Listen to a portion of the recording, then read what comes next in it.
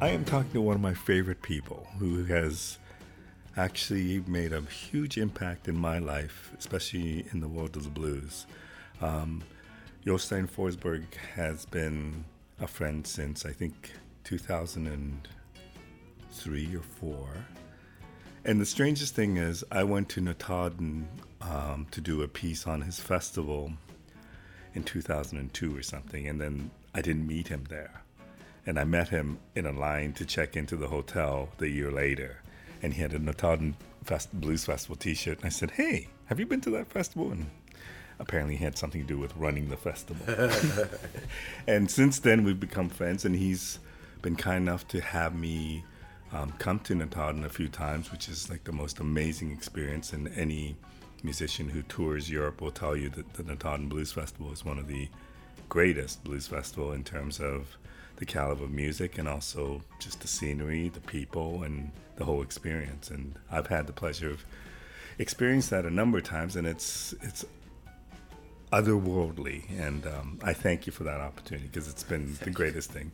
Jostein is the man who's a big part of that festival. I know he doesn't do it all, but he has a big part of looking for the artists and also making sure that the festival runs. On top of that, he is also a musician and has just released a brand new album called Howlin', Screamin' and Cryin' with his band Spoonful of Blues. And he has a CD club that he runs in Norway that still sells CDs. And I think he does like tons of other things that I don't know about. But thank you for talking to me. Thank you for asking me. You know, Well, this is really, really good, and that's some very nice words. Well, that's hard to sort of take. You know. tell me, Yeah. you were born in Notodden? I was born in Notodden. Yeah. What was it like born growing and up raised. It was a factory town. My daddy worked at the factory. We lived in a house that belonged to the factory, so it was. What did they make? It was a steel mill, iron plant. So they made raw iron. Okay. Yeah. So, for those who don't know, Notodden is about 2 hours away from Oslo Yeah. in the mountains. I think it's south? No, it's So- west. no, west? Yeah, Okay, west. yeah. Yeah. So, it's a beautiful drive to Notodden, but it's a tiny little town of 5,000? No, it's like 12,000. Okay. Yeah. Obviously, I didn't But do it's my still homework. small, you know. Yeah, it is small. It's incredibly small. So, what was it like growing up there in the small, and it was bigger or smaller back then? It was a little bit bigger, and it was livelier. And I think that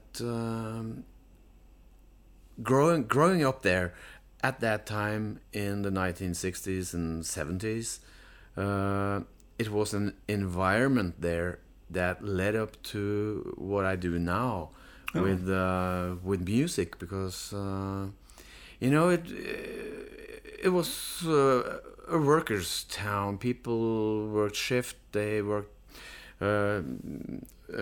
during all like 24 hours. There were 3 shifts. Really? And you know, every day somebody were off work, Right. so there would always be a party where somebody could play.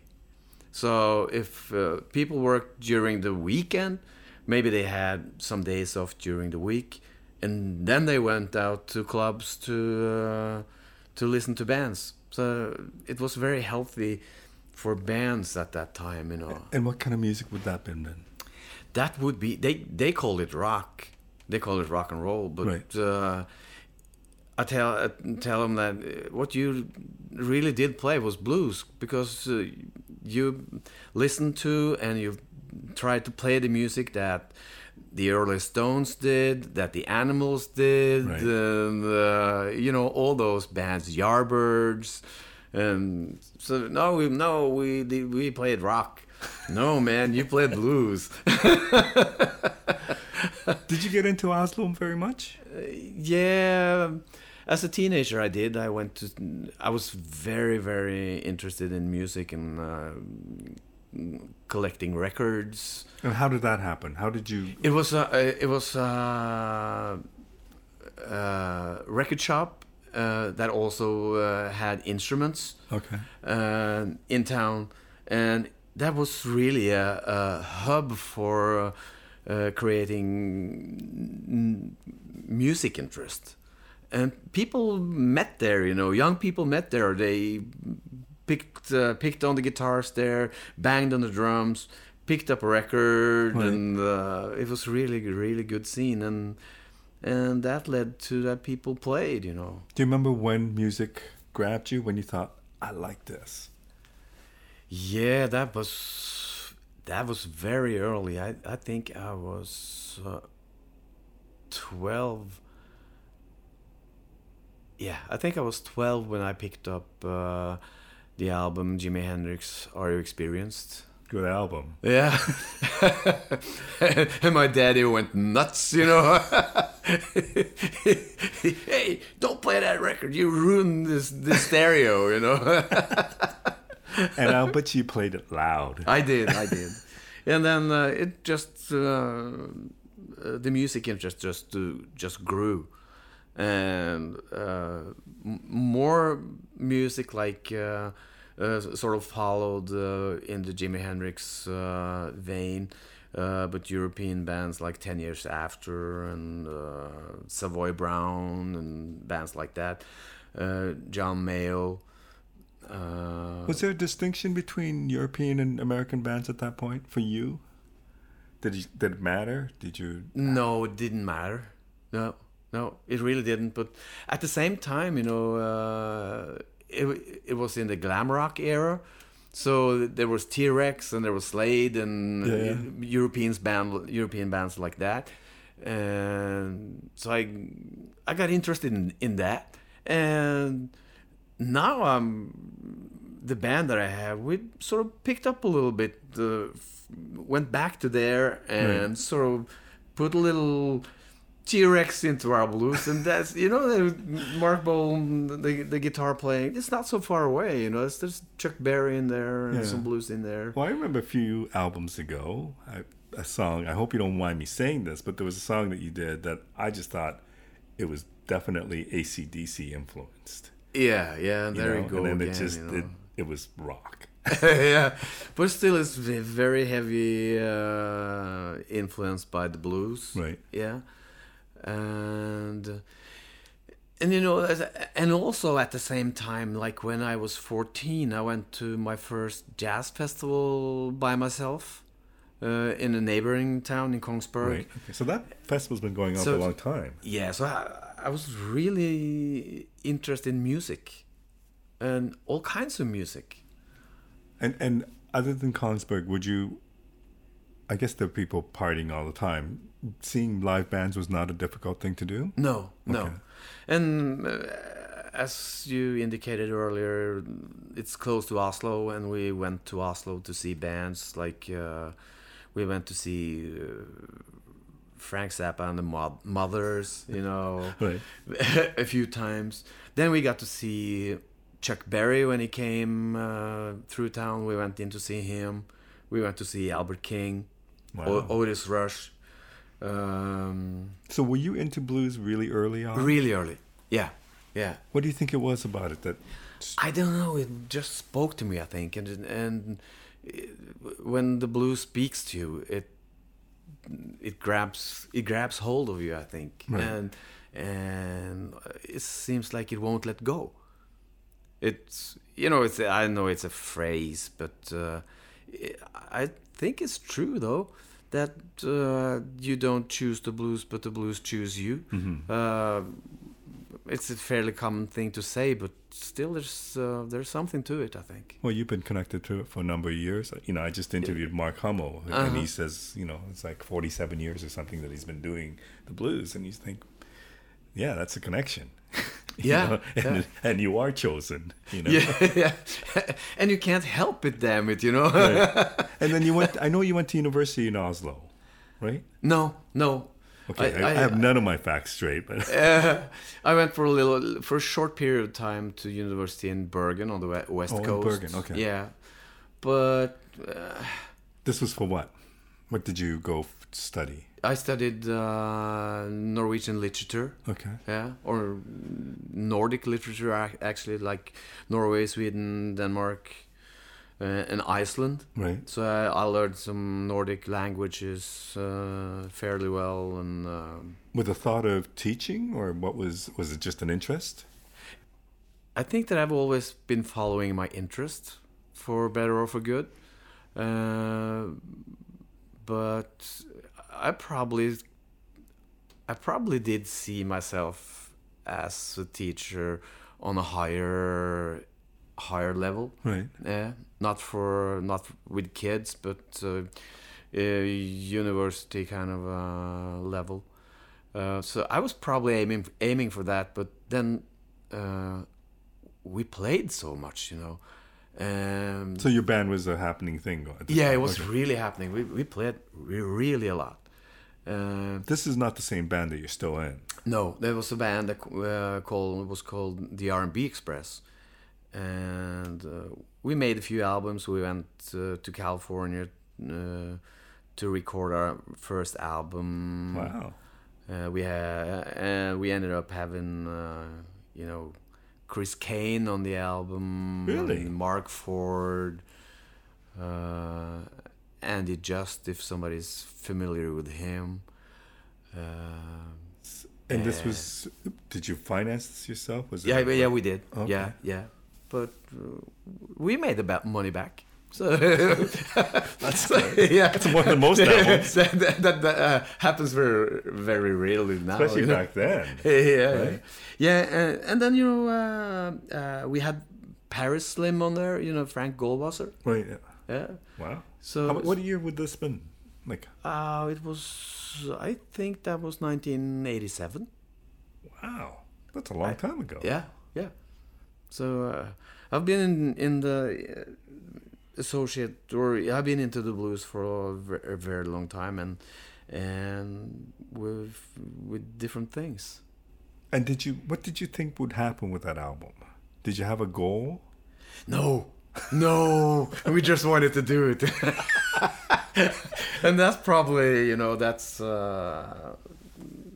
probably some of the things that have driven me.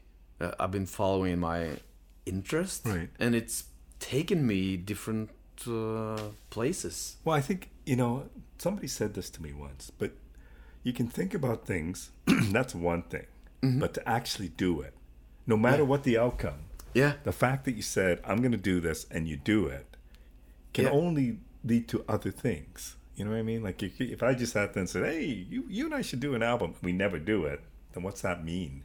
But if you go out and do it, even if it's not a great album, the fact that you did it is worth a lot. Yeah, and it can lead to something else. Yeah.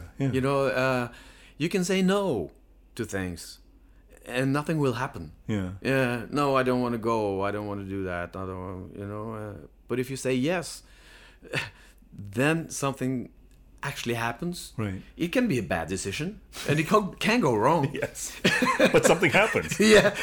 And even if it goes wrong, it can lead to something else that is good, or it can be a success, that you never know. No. And, they always say that the people who succeed are the ones who have actually had failures, and they know how to adjust to that. And it's an interesting thing. So did you think you were going to be a musician, full-time musician at that point? Or? No, I didn't. But because it didn't really occur to me, but we almost were, because we played all over Norway all the time. So how I think things are quite different now, based on my experiences with your festival. But back then, how easy would it have been for your band to get out of Norway and play in other European countries? I think that we are too old for that. We had to start out when we were young, and really that is something that you really must want and do, and you have to start. That's my belief, anyway, that you have to start very early, because what happens to, or has happened to, a lot of bands in in Norway is that they've become very popular, made good careers, and everything is comfortable. Right.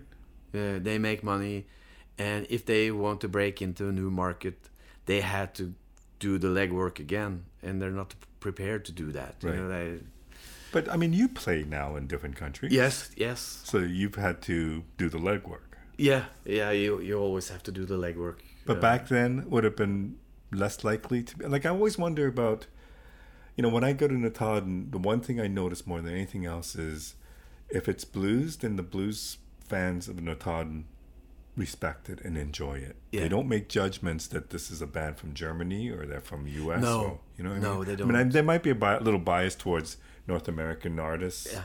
But other than that, if it's a Finnish musician or somebody from Switzerland or whatever, it doesn't seem to matter. Like it's for the love of music. Yeah.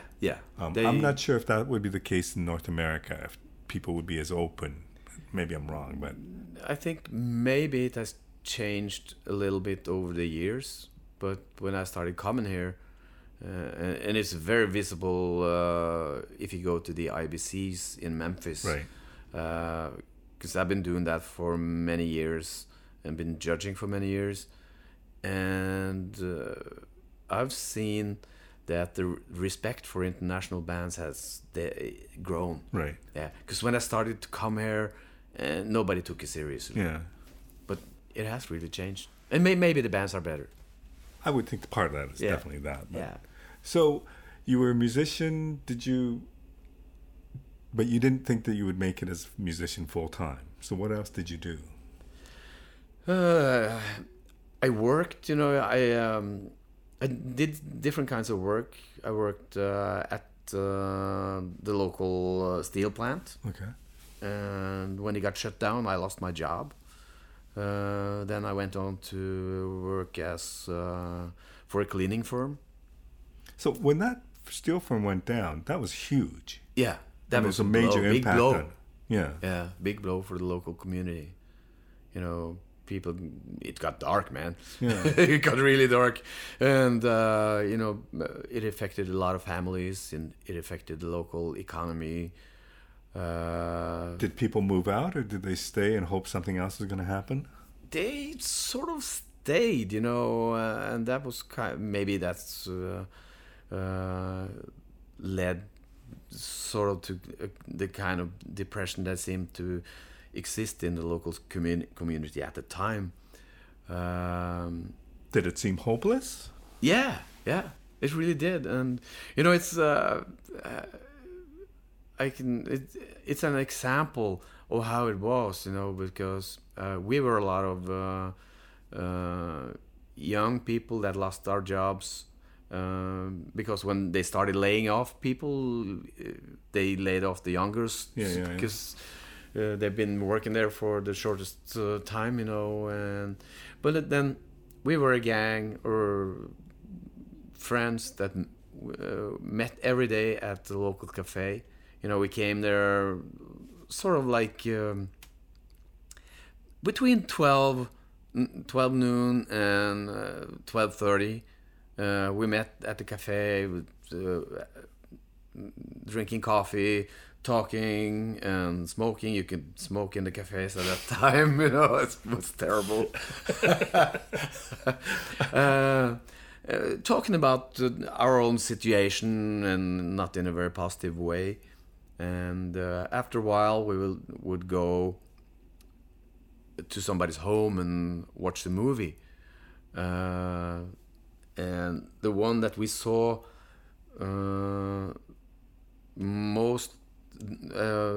more than any other film, that was Shining with Jack Nicholson. So you can think that was it was kind of depressing. It is dark. Yeah. One of my favorite movies, by the way. Yeah, it's really great movie. Yeah. But it's sort of it's a picture of how it was. How long did that go on for? I went on for that happened 84, 85. Yeah, for three or 4 years. Wow. So Norway is also different in that the government does help, and it's a socialistic government. Yeah. But if you're not doing anything, then you're not feeling good about things, and people are very depressed and whatever. No. But was there danger of not being able to eat? That was never an issue, no, right? it wasn't. No, it wasn't. But in that period of time, I took other jobs, you know, like working for a cleaning firm, as I said, and always in Notodden or always else? in Notodden. Okay. Yeah. So did you ever think it's been a lot of industrial work. Right. Did you ever think about leaving Notodden? Yeah, but it never happened.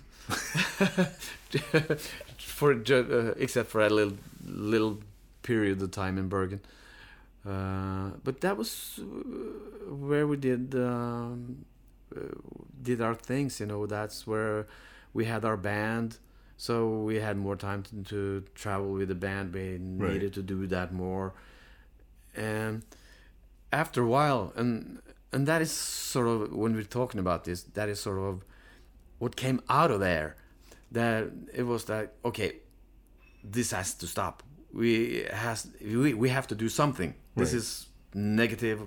We have to do something positive. And we're thinking, what do we know? Well, we know how to play music. We know festivals. We play at festivals. We play at clubs. So we have a fairly good picture of what an event should be like. And since we were musicians, we could see it from that perspective. Right.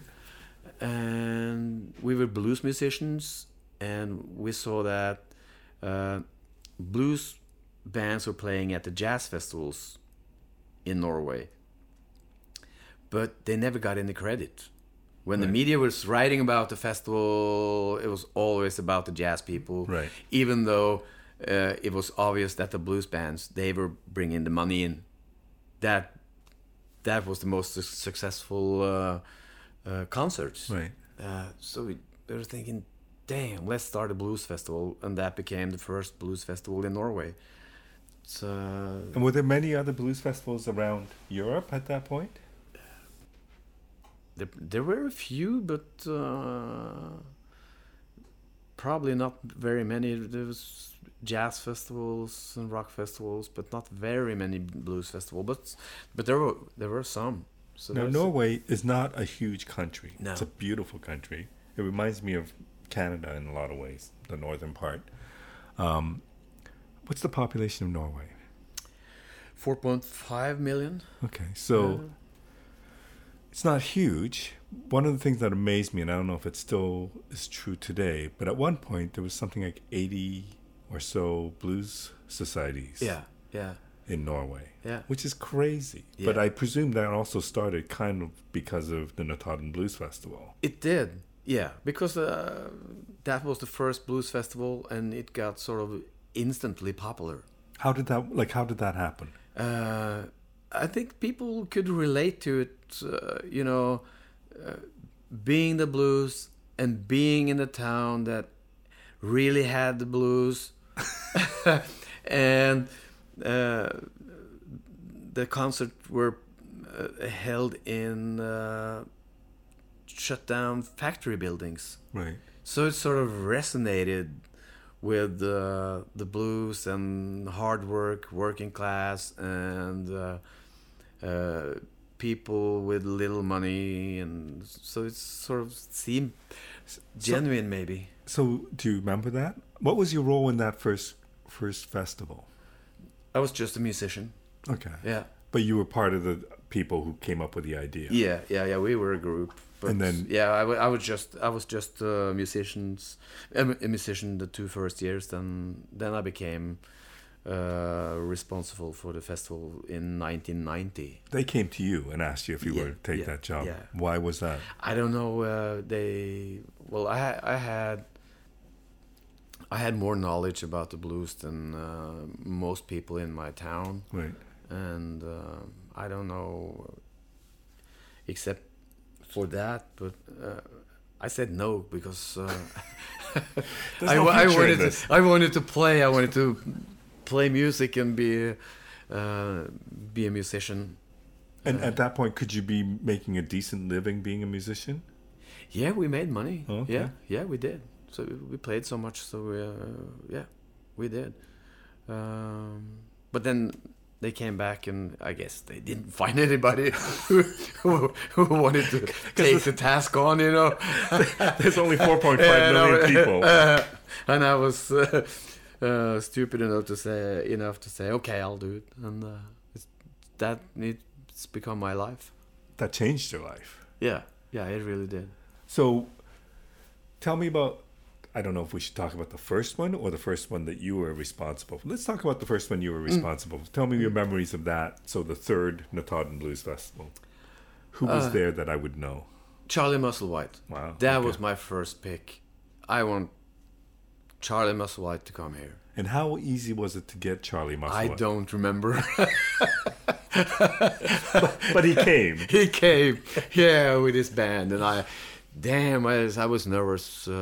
He was sort of a hero of mine, and I was going to the airport to pick him up, and you know, our festival had quite good visibility in Norway, and it was popular even in the media.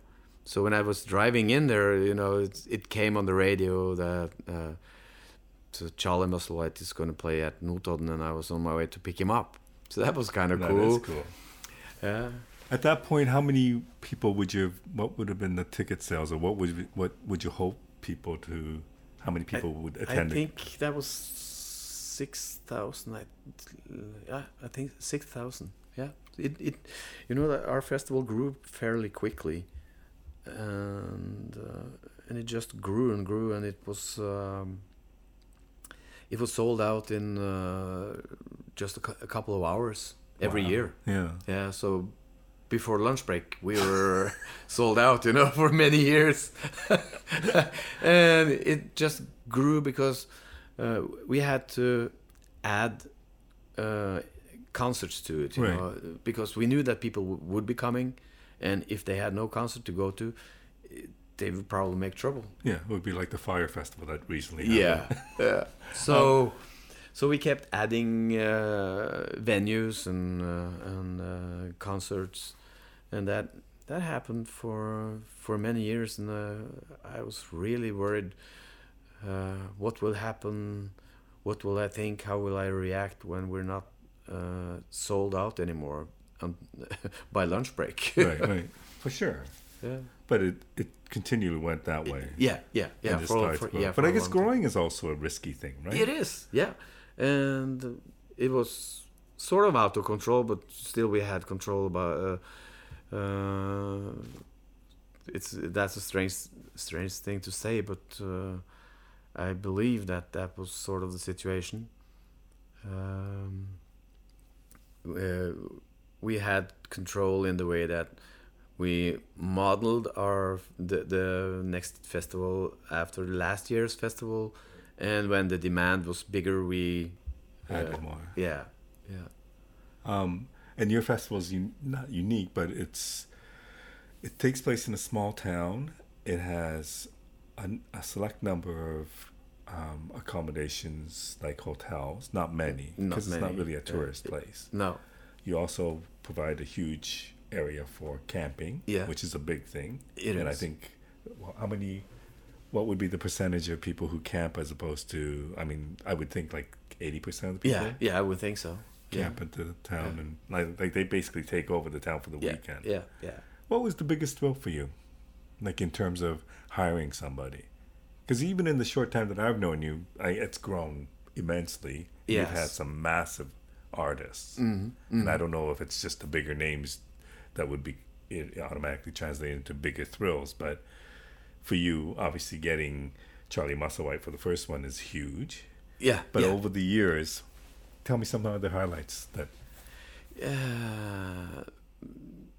It was a highlight and still is a highlight, I think, when we had B.B. King for our 10th anniversary. And he came, he played 2 shows, Friday and Saturday, and that was sort of good for him. He stayed at the Bolkersjö, you know, and I could settle in for 2 days playing, not have to just leave the next day to play a different city. So that was kind of cool. And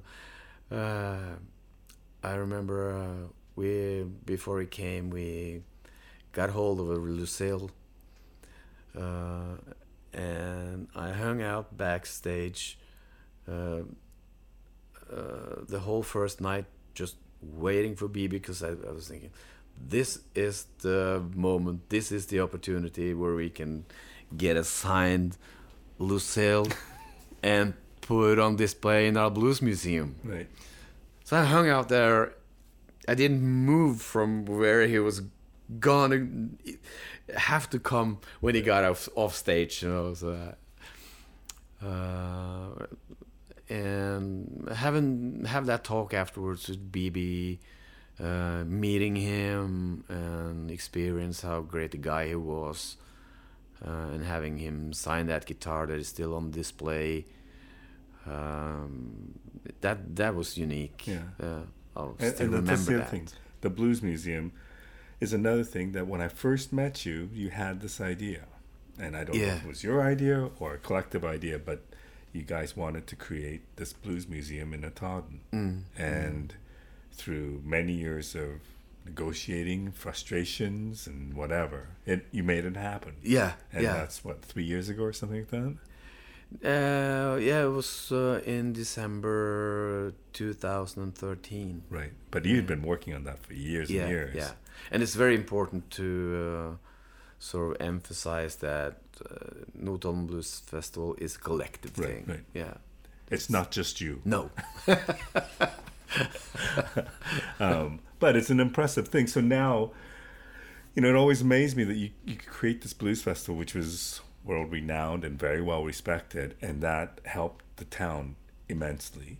Yeah. For that one weekend, and then other projects started to happen over that. And one of the other projects was this blues museum that now attracts kids from all over Norway and tourism and whatever, showing the history of the blues in the world and also in Norway. It's a pretty cool thing.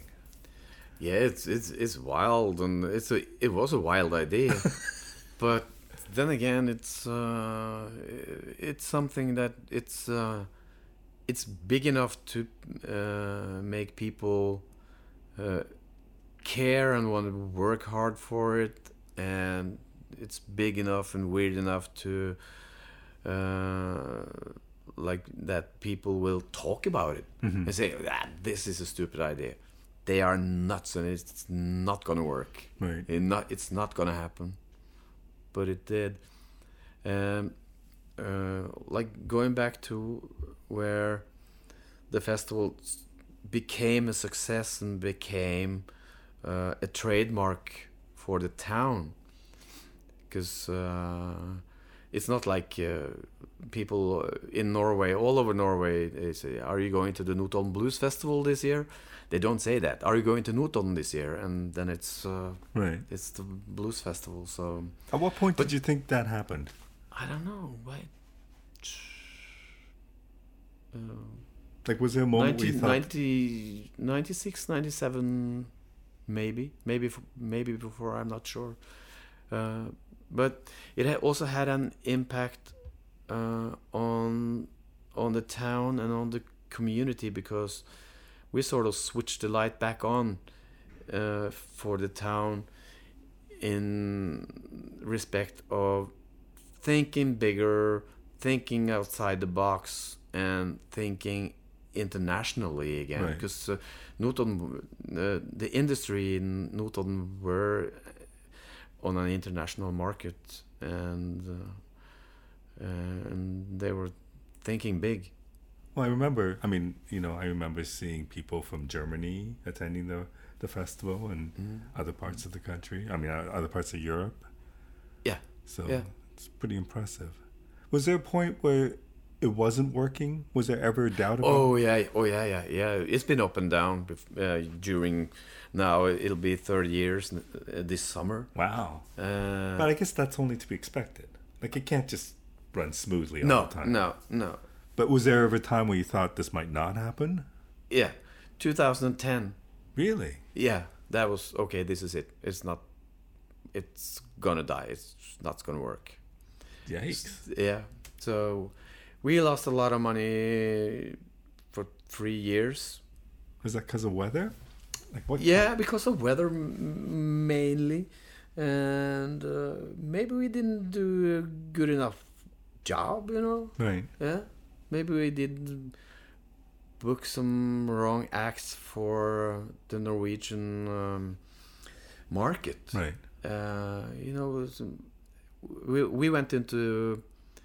We went into soul music and maybe a little deeper into the blues than the crowd in Norway was prepared for or ready for. Did that surprise you? Yes, it did. Yeah. And do you feel now you know your audience better? Yeah, I think so, but it's still Norway, and it's a little bit different from even from Sweden and Denmark. Norway is a sort of a market on its own, so we have to work with that. We have to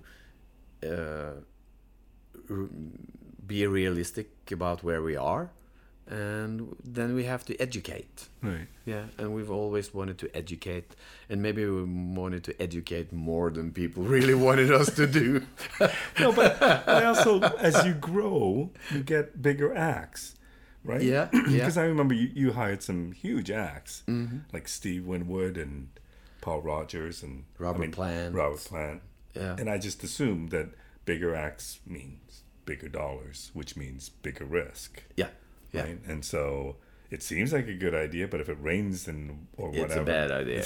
it's a horrible idea. Yeah. So there's, during the year when you're planning a festival, there is nights when you wake up and I can imagine. Yeah. Which you have no control over, right? You just think, well, what if? yeah. But this year, you have an amazing lineup with Buddy Guy and Beth Hart and Yeah, Little Steven and the Disciples of Soul with a big band, half of America coming. And you recently saw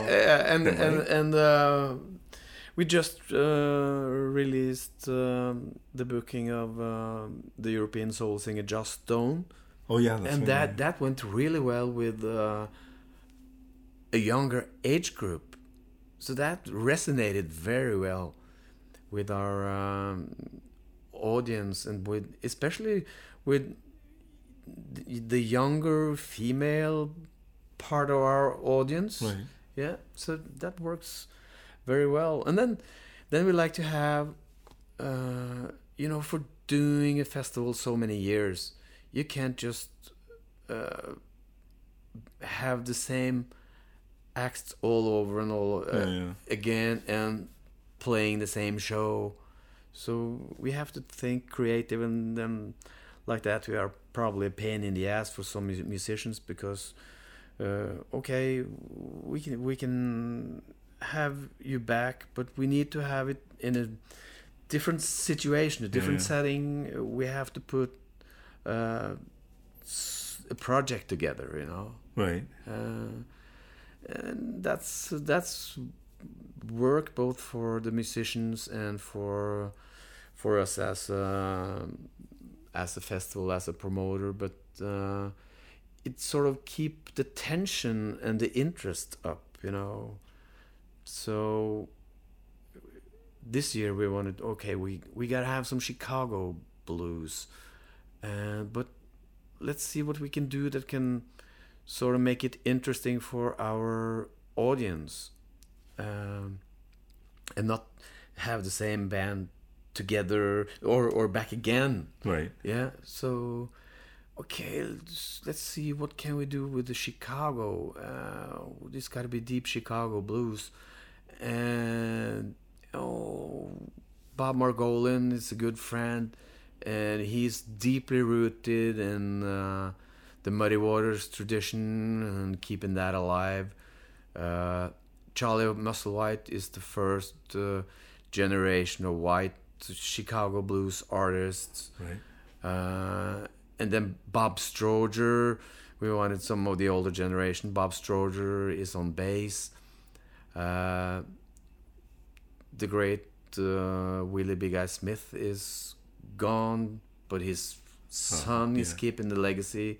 So that's okay. Let's bring him into the band if possible, and sort of keep that tradition going. And then who else could we ask? And then we asked Billy Flynn.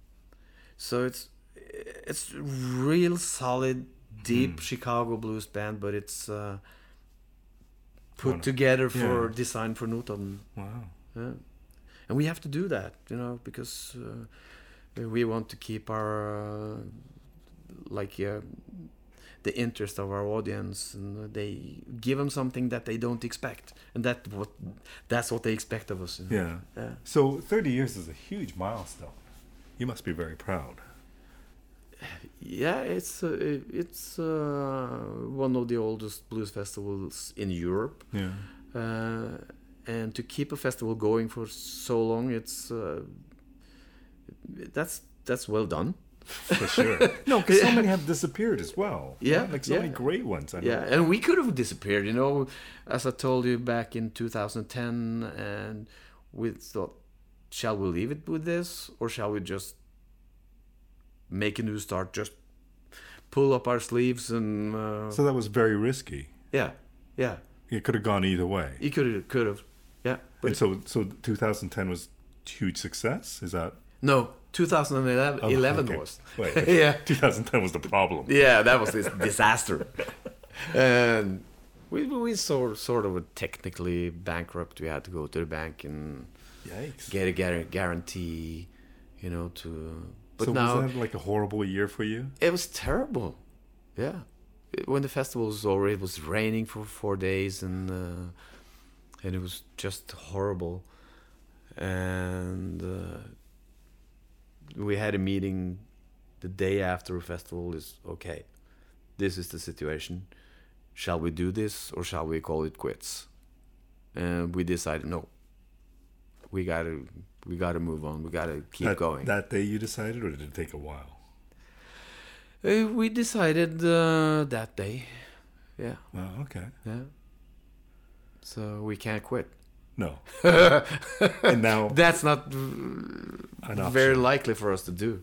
So now things are much better. Yeah. Yeah. So we're still here. Yeah. Yeah.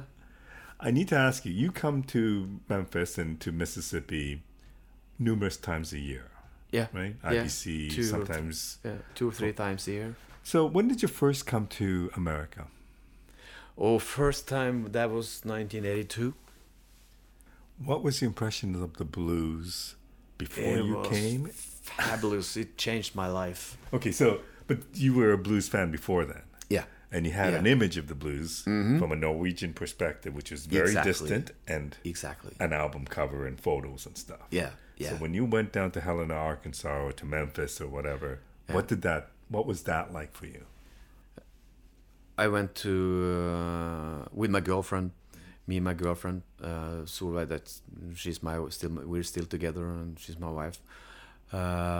We went to Chicago, and we came into Chicago from the airport, and came up in this huge city, and all that noise, and wow, that was overwhelming. We got a little scared. Yeah, and you have to understand, Notodden is not a big place. No, so we got a little scared, and it can be a scary place. Went to the hotel and checked in and said, "Oh damn, what have we done?" Then we stayed in the room for a couple of hours, and just, no, we got to get out. And it became a fabulous week, and we have done some checking, so we went to sort of the obvious places. We went to Blues on Halstead, Kingston Mines, of course, and then we just checked out the different clubs. Wise Fools Pub, I think we went to, and then I knew that Bob Kester, he would occasionally bring some tourists, some people out on for a tour of the Chicago clubs, you know. So we went to his record store, Jazz Record Mart, and I hung out there for many hours, and until closing time. I didn't have very much money. Was your wife there? Yeah, she was there. She's been a companion, man. she's been brave. And okay, I have to buy something, so I picked up Magic Slim and the Teardrops, an EP. Wonder Why. It was really great, and I hung out until closing time. And when everybody else had left, I went to the counter and introduced myself to Bob Kester, and told him I want this, and I'm from Norway. I love the blues, and for some reason he took a liking to us. Light-headed like we were, blonde, two blondes lost in Chicago and totally out of place. So he invited us out for dinner. Nice. To a Mexican restaurant, and then we went to the south side to the old Checkerboard Lounge with him, and to Roses. When Roses was down in the basement, people, they don't believe we were there, but we really were, and that was close encounter with the blues in a different way than that you could get in Norway. Yeah, so sure. it was more than music. It was a social kind of thing. It was a way of life. It was a heritage, and that's what we realized. And then we went further out on the west side to different clubs on Saturday night, and that really changed everything. And the day after, we went up early and we went down on Maxwell Street. That was still vibrant at the time. Right. Yeah. So you can see that for two young Norwegians looking like nobody else down there, that it had a huge impact. Yeah. Yeah. When did you wind up going south? Went to Clarksdale, Memphis? 1996. Okay. That was the first time in Clarksdale. Yeah, okay. Yeah. And was that experience as... It was as deep. Yeah. Because Clarksdale was still... there was still a little like the old days, and the juke joints were still there. There's just something about being in Mississippi. Yeah. And when you hear the blues down there, it's just different. It's different. It's totally different. Yeah. Yeah. Yeah. And more different then than now. Yeah. But it's still different to this day. And to illustrate that, we met Robert Bilbo Walker on the street just by accident, and we started talking to him, and he told it, I'm going to play out at Bobo's Grocery. That was a juke joint outside of Clarksdale. Okay, when are you going to start? Oh, we're going to start around 8.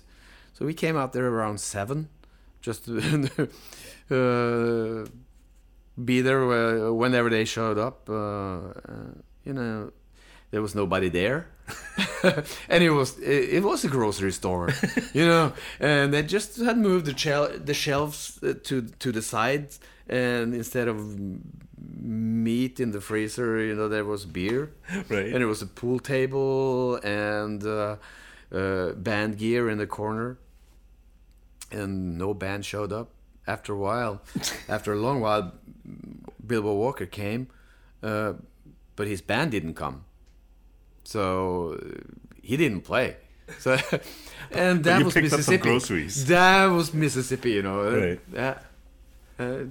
The music happens when it happens, and maybe it won't happen.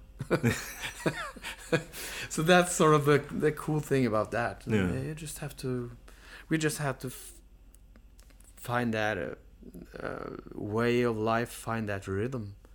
The blues is changing because of demographics, because of many reasons, because of the music industry. Do you worry about that? I could say yes, and I will say yes, because our society is becoming so corporate, Mm-hmm. and it's a threat to a lot of things that are good, and the good things just some of the good things just disappears, Mm-hmm. and we don't realize it until it's gone, and we can't get it back. Yeah. So we sort of have to fight for the tradition and for the blues, and keeping the blues heritage going, and not just keeping it alive, but because it is alive. Mm-hmm. It's alive in Mississippi, and it's different alive than it is in Chicago or in California and in Norway. But it is changing, and the blues has always been changing. Mm-hmm. Since the One String on the Wall Yeah. till Electric Chicago Blues, the blues traveled, and it changed with it. So it has always been changing, and it will, but it will. I think it will always be there. Is it a bigger challenge for your festival with the change? Yes, it is. We want to keep the tradition alive, and we, at the same time, want to bring the blues to a new audience, to a new generation, which is difficult. Mm-hmm. How do we do that? And it's not as simple as, okay, let's add some hip hop to the blues and then it's okay, because that's not enough. That's not the solution. That's maybe part of a solution, but that has to be sort of a development that comes out from, and it has to build from the ground up. Mm-hmm. You can't just say that, okay, we want the blues to be like this now. Yeah. and the few people who have tried it, it's been interesting, but I'm not sure if they brought in any new audiences. No. You know what I mean? No. It's been done, and it's been done well, but it's not like you see a brand new young audience following that. No, it's not. So it's difficult. Yeah. And also, I would presume there's a lot of great young artists, and that's a young artist, but there's still a lot of great musicians out there. Yeah. But I don't know if they have the same drawing power as some of the other musicians that you've had on your stage. I mean, I remember, I think it was 2006 or whenever I was there. I mean, was it like Little Milton, Mel Brown? Yeah. Snoopy Pryor. Yeah, like it was Yeah. the history of the blues right there, and those people are not there anymore. And I don't know what that means and what kind of challenge that brings to a festival like yours. Like mine, in Norway, it's a challenge, and I see that our audience is developing in different ways. Some people sort of dig deeper into the traditional blues. Some when you've been a festival for 30 years and you have a loyal following, loyal audience, they're 30 years older.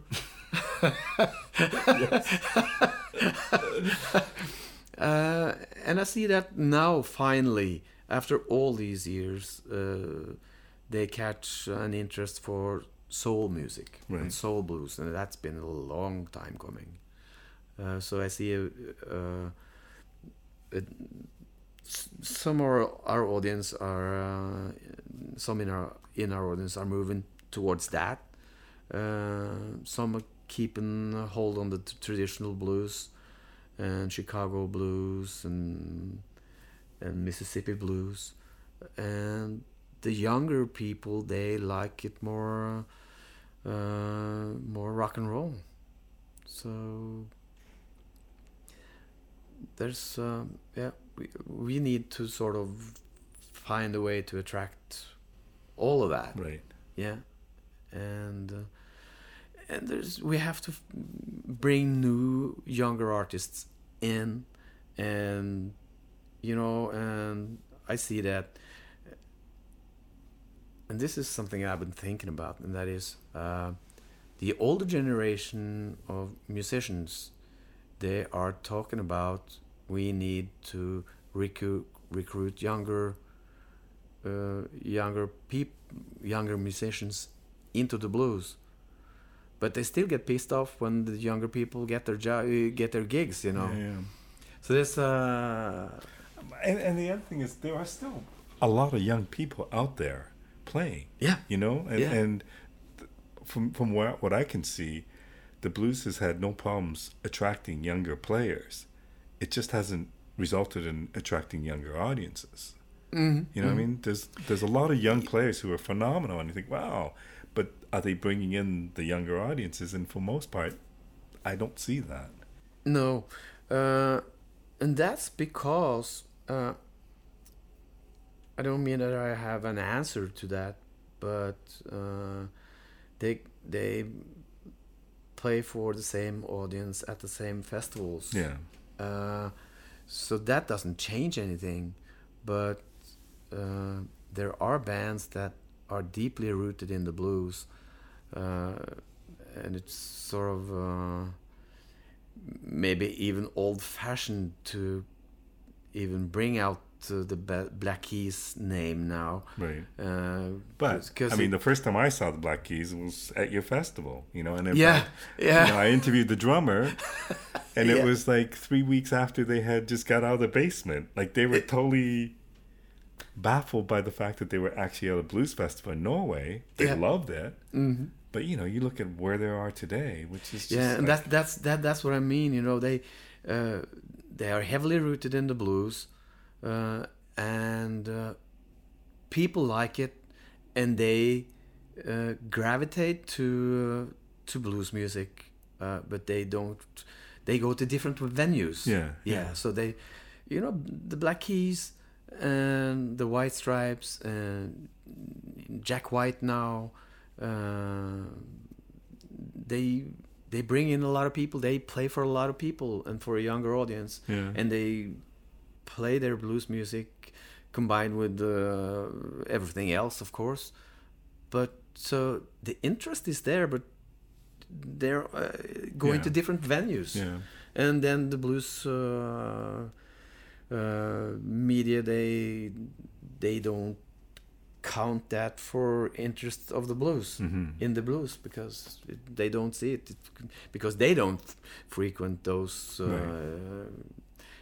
clubs or festivals either, so and another artist, Joe Bonamassa, who I saw at your festival many years ago, another person who doesn't really get the respect or the I think it's the respect, or I don't know why, but people just think of him as a rock guitarist. But he's another one who's got deeply rooted in blues, and he brings in a lot of people. And works harder than most people. And maybe that's also something that a lot of people have to realize and learn, that you have to invest in your career, and Bonamassa has really invested in his Yeah. career. I get more emails from him than anyone else. Yeah. And it's not really him; it's his marketing team. But Yeah, they're out yeah. there working it, Mhm, and mhm, it's impressive, and all the things that and he does. So. that's also part of it. So it's difficult, man. Yeah. It's really difficult. So I need to close this off soon because I know you have to go. But I want to talk about your band a little bit. You released a new album. Tell me about the new album and what the thought behind putting this out is. We're a band that we're a band that is heavily inspired by Mississippi blues, and especially hill country blues. Morten, the guitar player, and me, we're writing the material. We play only original material, and it's heavily rooted in Mississippi. But then we also are inspired by the European tradition and the European blues that started with with John Mayall, with Eric Clapton, with the Rolling Stones, and even the Beatles. So we have elements of that. And earlier in this conversation, I talked about the glam rock period. So we sort of sneak in a little bit for some elements of that period in our music interest. T-Rex. And also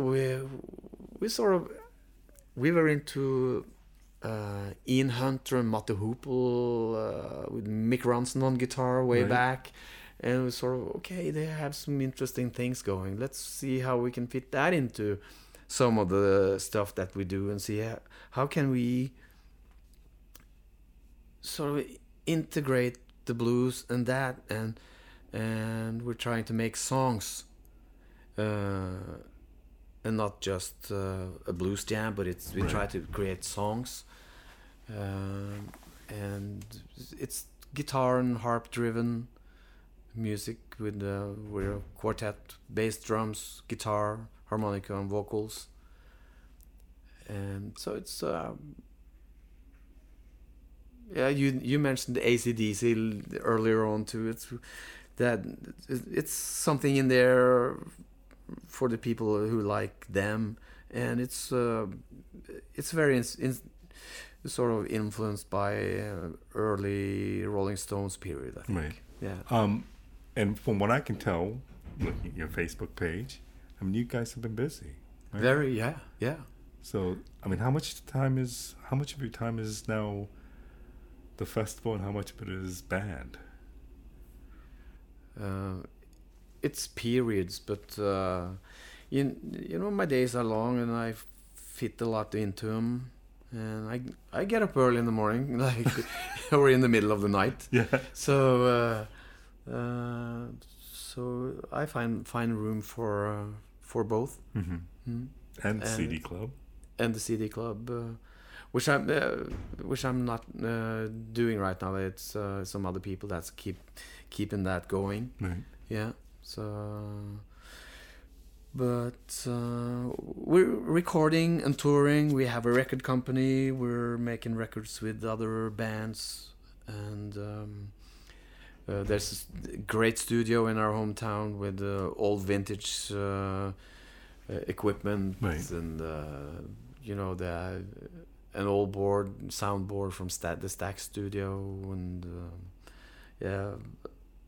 tape machines and old ribbon So mics. it's all analog, or No, but it's mainly analog, but it's upgraded now for digital use also, and it will be more even we're invested more in it now,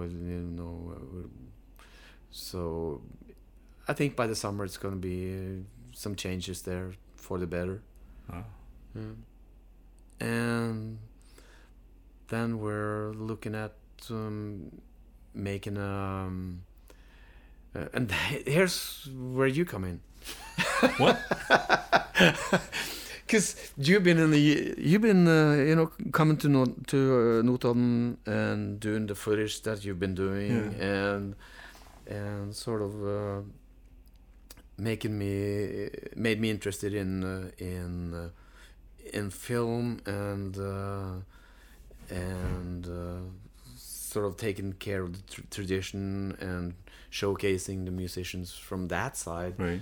And now we are planning a documentary together with, and it's really Little Steven's idea. Right. Yeah. You know, Little Steven from the Bruce Springsteen's E Street Band. He's been coming to our festival for it'll be the third year now, and he said, "Yeah, you should make a documentary." You should. 30 years. So that's what we're looking on now, you know, and he's agreed to be the executive producer, and it's called Bluestown Rising, and it'll be sort of the history of our festival integrated with the history of the town and the rise and fall of the heavy industry in Notodden. Oh, interesting. So I think if we can make it happen, it will be a cool. It will be a cool film. It would be. And so right here now, since you hear about it for the first time, maybe on tape. Do you think that we could use some of your footage? Of course. What am I gonna say? No. Because that would be really great. That would be important for the film. Yeah. And it will add something to the film that people like blues fans will really be interested in seeing. You know, you know what you have, and that's a lot of cool stuff. Yeah, I mean, it was amazing the people I got to meet there. So yeah, for sure. It's yours. Yeah. Okay. Yeah. Thank you. Thank you. And maybe you'll have to come and assist us in this. I would love to. It's you know how I feel about your town and your festival. It has meant a lot to me, and your friendship has meant a lot to me. So it's always a pleasure to. Every year we get to see each other for a few minutes in Memphis, and we say hello, and every so often we exchange emails. But you're a true friend, and you mean a lot to me. So anything I can do to help. Cool. Yeah, I can say the same about you, and without getting sentimental here. Let's hug. Yeah. Thank you for doing this. It's been interesting to me because I've gotten to know you a little more through this interview, and as I said, you are somebody I really respect. And, thanks. So, thank you for doing this. Yeah, thank you. And maybe then in a year, people can see that documentary on Netflix. Yes, they'll know where it started, where the footage got transferred. Yeah. Thank you very much for this. Thank you.